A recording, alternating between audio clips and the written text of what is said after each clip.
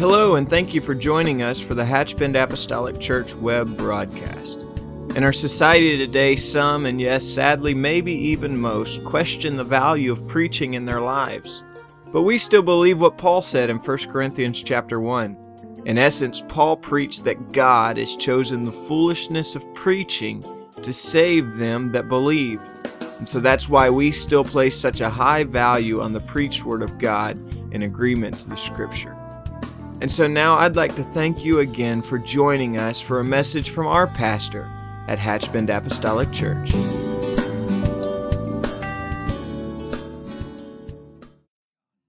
Amen. You can be seated today. I want to just turn your attention for just a moment into the book of 2 Samuel. And I want to preach and leave you with a thought here today before we dismiss. The book of 2 Samuel chapter 1, when we open this book, begin to read, one of the things we find here is that Saul, the king of Israel, and his son Jonathan are killed in battle. While we would think David may perhaps rejoice because Saul was certainly an enemy, while we may think that David could now say, finally, my time and my turn. I'll be king without threat. I'll be king without anyone chasing me for my life. David had a completely different feeling and approach about the loss of Saul, and certainly about the loss of Jonathan, because he and Jonathan were just such great friends. But David said in 2 Samuel chapter 1 and verse 17, he said, the beauty of Israel is slain upon high places. How are the mighty fallen? So David refers to Saul as the beauty of Israel, and he referred to him as a mighty man. And I believe both of those descriptions were accurate. In verse 17, how are the mighty fallen? Again, in verse 25, he says, how are the mighty fallen? Again, in verse 27, he says the same phrase, how the mighty are fallen. However, it's in verse 21 that I would like for us to just look at for a moment today. In verse 21, the Bible says, ye mountains of Gilboa, let there be no dew, neither let there be rain upon you, nor fields of offerings. For there the shield of the mighty is vilely cast away, the shield of Saul, as though he had not been anointed with oil. David is mourning, lamenting, grieving over the fact that Saul has now died on the battlefield. As a matter of fact, David had put to death the man that ultimately and finally took the life of Saul. And so he said here, to the mountains of Gilboa, I'm just going to curse you, in other words. Let there be no dew, and let there be no rain upon you. Don't let your fields have any offerings, or don't let your fields bring forth any yield. He said, because it's there that the shield of the mighty has been vilely cast away. He said, it's the shield of Saul, as though he had not been anointed with oil. This verse ends somewhat curiously as he says, as though he had not been, or as though it had not been anointed with oil. Isaiah, in his writings in chapter 21 and verse number 5, Isaiah said, prepare the table and watch in the watchtower. Eat, drink, arise, ye princes. And then he says, and anoint the shield. David is talking about Saul's shield that has been vilely cast away. And because he said it's vilely cast away, we're going to curse that place where it lies. But it's as though it had never been, or it's as though it was not anointed. I think the message is clear. What David is trying to say here, and perhaps what Isaiah is referring to is that we should never attempt to go into battle without making sure there is an anointing of the Lord with us. I would just tell you that the human tendency sometimes is just to take it upon ourselves to try to do what we might have the capacity to learn to do, at least the mechanical aspects of it. Musicians can learn to play a musical instrument. Singers can learn how to sing in harmony, on note, and in time, and on cue. I would submit to you that teachers can learn how to teach, and preachers can learn how to preach. We can learn how to go through the motions. Administrators can learn how to administrate. But what's different about the church is that we need to understand the value of anointing. Anointed singing, anointed music, anointed teaching, anointed preaching, anointed leadership, anointed administration. We need the anointing of the Lord. I don't ever want to attempt anything without the anointing of the Lord. It has just been a personal habit for me for decades. It doesn't matter how much I have prepared or how much I have prayed. If I'm sitting on a platform, even this platform, most certainly this platform, but no matter where, and they are turning the service over to me, I realize that I am the person that has to get up and speak next. I don't ever want to come to the desk without reminding the Lord, hey, I need you to walk up there with me. I need you to stand up there. I don't want you to walk me there and leave me. I need you to walk with me. I need your anointing. I'm going to do my part. I'm going to pray. I'm going to study. I'm going to give myself as much as I possibly can to the text at hand, to the subject at hand. But I'm not here to just lean on my intellect. I'm not here to lean on what thus saith me. I need the anointing of the Lord. Israel begins to send up, if we could kind of go back here just a moment, Israel began to cry and plead before the Lord. They wanted a king, they said, like other nations. And so God gave them what they asked for, even though that was not his will for Israel to be ruled in such a manner. But he said, if this is what you want, well, then I'll just give you what you want. I'll just say this as an aside here. You need to be careful what you ask the Lord for, because he might just give it to you. Amen. And so God supplied them with one. It was Saul. Saul was from the tribe of Benjamin and was anointed by Samuel to be the king of Israel. And if you read about the anointing of Saul, and I'm talking about this and that moment of anointing, not just where the anointing came on him, but when Samuel went to him and anointed him to be the king. It is an incredible story. And if you want to read something interesting, you look that up and read it today about how Samuel said, here are some things that's going to happen to you. And they're going to happen to you in quick succession. And all of these things are going to happen to you to verify, to validate the anointing or the call that is now upon your life. And so the Bible says that Samuel anointed him, and he turned and walked from Samuel and became a different man. There was something that transpired in his life instantly, and all of the things that Samuel said was going to happen happened to him exactly in the order of which he said they were going to happen. And so it was a moment of humility, and that's how Saul began. He started out as a very humble leader. Amen. He felt that he was unworthy to serve in such a capacity. But after that, soon after that, Saul began to not understand or value the anointing of the Lord and the hand of God upon him. And he began a downward spiral. And so we would ask ourselves, then how in the world did a man that started out so strong and so powerfully and so obviously anointed of the Lord, how did he wind up a statistic? I believe we could say, for one thing, that his life began to be marked by disobedience. He saved Agag, the king, when he had been commanded to destroy Agag and all of their people.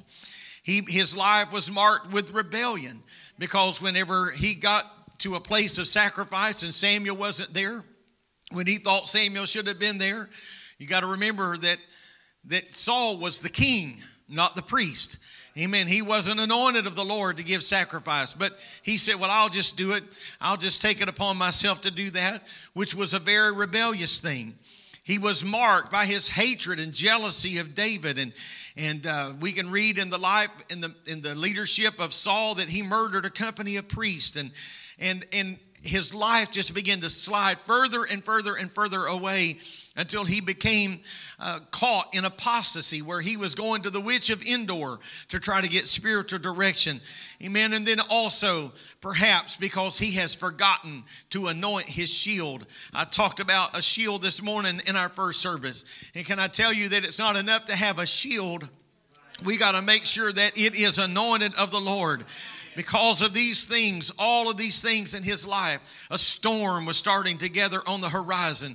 Because of Israel's spiritual decay, the Philistines were looking across their border to take advantage of them. And again, that was a part of our first service this morning. And so now we find this toward the end. We come to the end, 2 Samuel. Samuel's final hours were spent in misery because God had cut him off and because the man of God, Samuel, was now dead. And in his longing to talk to God, in his yearning to hear a spiritual voice again, amen, the Bible says that he consulted a witch of Endor in hopes that she could bring back the old prophet so that he could just hear his voice one more time. My goodness. Amen. I'm going to tell you, it sounds a lot like Herod in the New Testament, doesn't it? How he just wanted to hear the voice of John the Baptist one more time. But you see, it's too late. It's too late, Herod, because you had him beheaded. You took off the head. I'm going to tell you this morning, I don't want to wait until it's too late to hear the voice of God. Amen. I don't say this because I am a preacher, but I'll tell you this morning, I don't want to wait till it's too late to hear the voice of the man of God. I want to say, Lord, let somebody come to the pulpit, anointed of you with your power, without fear, without favor, and preach. Thus saith the word of God. Amen. And so here's Saul seeking counsel from such a voice, and that sheds quite a light on the spiritual condition. Because when men lose faith in God, they start looking for a substitute voice somewhere. The spiritual direction of Saul's life had now caused him to seek the very thing that he could not have. Because you see, when we abuse mercy and when we just kind of slight the privileges of God as though it's no big thing, in time, God can just withdraw himself from us. No lonelier place for a man or a woman to be than to someone who once knew the Lord, but now can't feel him. I don't ever want to be in that place. I don't ever want to be in that place. The thing that you desire the most is the thing that's the most unavailable. I think it's extremely important that we protect the voice of God that speaks to every individual, and don't despise a voice of reason in your life, but to learn to value that and how to treat it. And so when Samuel had been alive, his counsel was just somewhat treated contemptuously by Saul. Well, he could kind of take it or leave it. He could obey or not obey. He could just, he could walk in line or he could walk out of line. It just doesn't really matter. But when Samuel was gone, Saul proved that he would do anything if I could just hear that voice again. A large Philistine invasion was gathering, and the forces of Saul's men were cowering in fear because their doom was imminent. During Saul's reign, he had fought no less than 12 wars. He fought one battle with the Ammonites. He fought 7 different battles with the Philistines. One with the Edomites, the Moabites, the Syrians, and the Amalekites. And so what was it that made this last battle so crucial? What was it that made this last battle so crucial? 11 times earlier, he's gone to battle, and he has returned victorious. Not without some loss, but he returned victorious. But this time it was different because all hope had been lost. And when a man or a woman loses hope, that is a bad thing, a very bad thing. The very thing that pulled the lifeblood from Saul is given to us, and that clue is in that 21st verse that I read. The Bible says that his shield had not been anointed with oil. No soldier in their right mind would ever treat their weapon with disrespect, because this may be the only thing that brings me out of the battle. A real soldier is going to give extreme attention to the details, to the weapon that's going to sustain him in the fight. And that's exactly what Saul failed to do. In the most critical hour leading up to the battle, the failure had occurred long before the battle ever began. It was all because of a neglected shield. I will conclude my remarks with this. History bears out that a shield, especially in biblical days, a shield was of extreme importance. A shield is going to guard you against spears and arrows and swords, and we all have enough imagination to understand the value of a shield. But we have to understand the construction of a shield to appreciate what verse 21 is talking about. Because a shield in these days were just little more than layers of stretched leather, layer after layer stretched over a frame or a rim of wood. And so it was necessary to rub these oils on these leather to make sure that it was flexible and pliable. It would prevent it from getting hard and cracked. Amen. If the shield became dry and crumbly, you've probably seen dried leather, hard, crumbly, and brittle. That's not going to stop anything. It's just going to shatter when something hits it. And so the soldier understood every day, amen, with some regularity, I'm going to have to anoint this shield. I'm going to have to oil it. I'm going to make sure that when the battle comes, that I'm ready. Amen. I don't want it to lose its strength. I don't want it to lose its ability to take the blow that was destined for me. I don't want it to take a sword that was destined for me or an arrow that was destined for me. And so I want to make sure that I anoint that shield. I've got to keep it anointed. And so what are you doing when you kneel daily in prayer? Well, we're just putting some oil on the shield.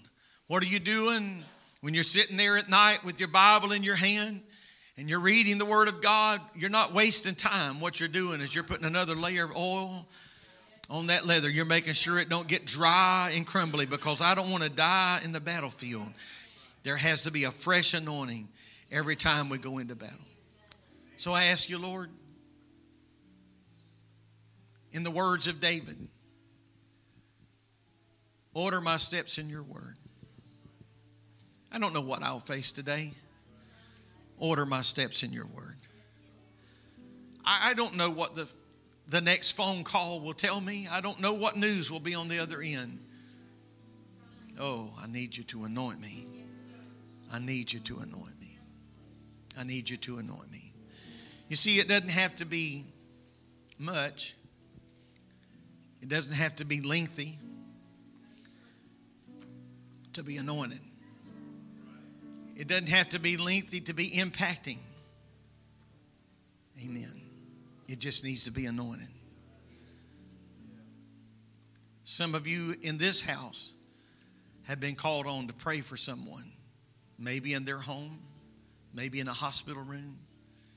Maybe you didn't have time to write out a big, long, flowing prayer. That wasn't what was important right then. What was important was getting a hold of God, touching the Lord, touching the Lord. Let me be anointed of you. Let me be anointed of you. I'm going to ask you to stand. We don't ever know when or where we're going to be called on. We don't know when someone may need us. There may be a distress. We don't know when or where that may be. So that's why I got to make sure that I'm anointed every day, every day, every day. You know, I used to be somewhat popular ad for leather products. I don't know if you remember that. I may be dating myself here. I don't know. But you see a seat in an automobile is all dried and cracked, and you see them in just a matter of moments rub something magic on it. The next news you know, through the magic of cameras.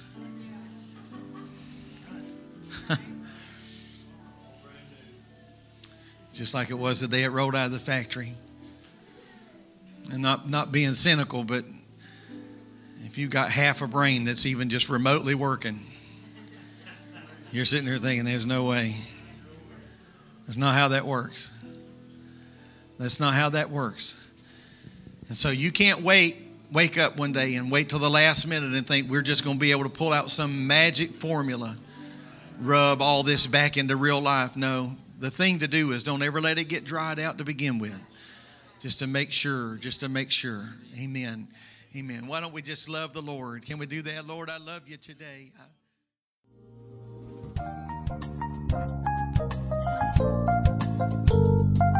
This message has been brought to you today by the media ministry of Hatchbend Apostolic Church.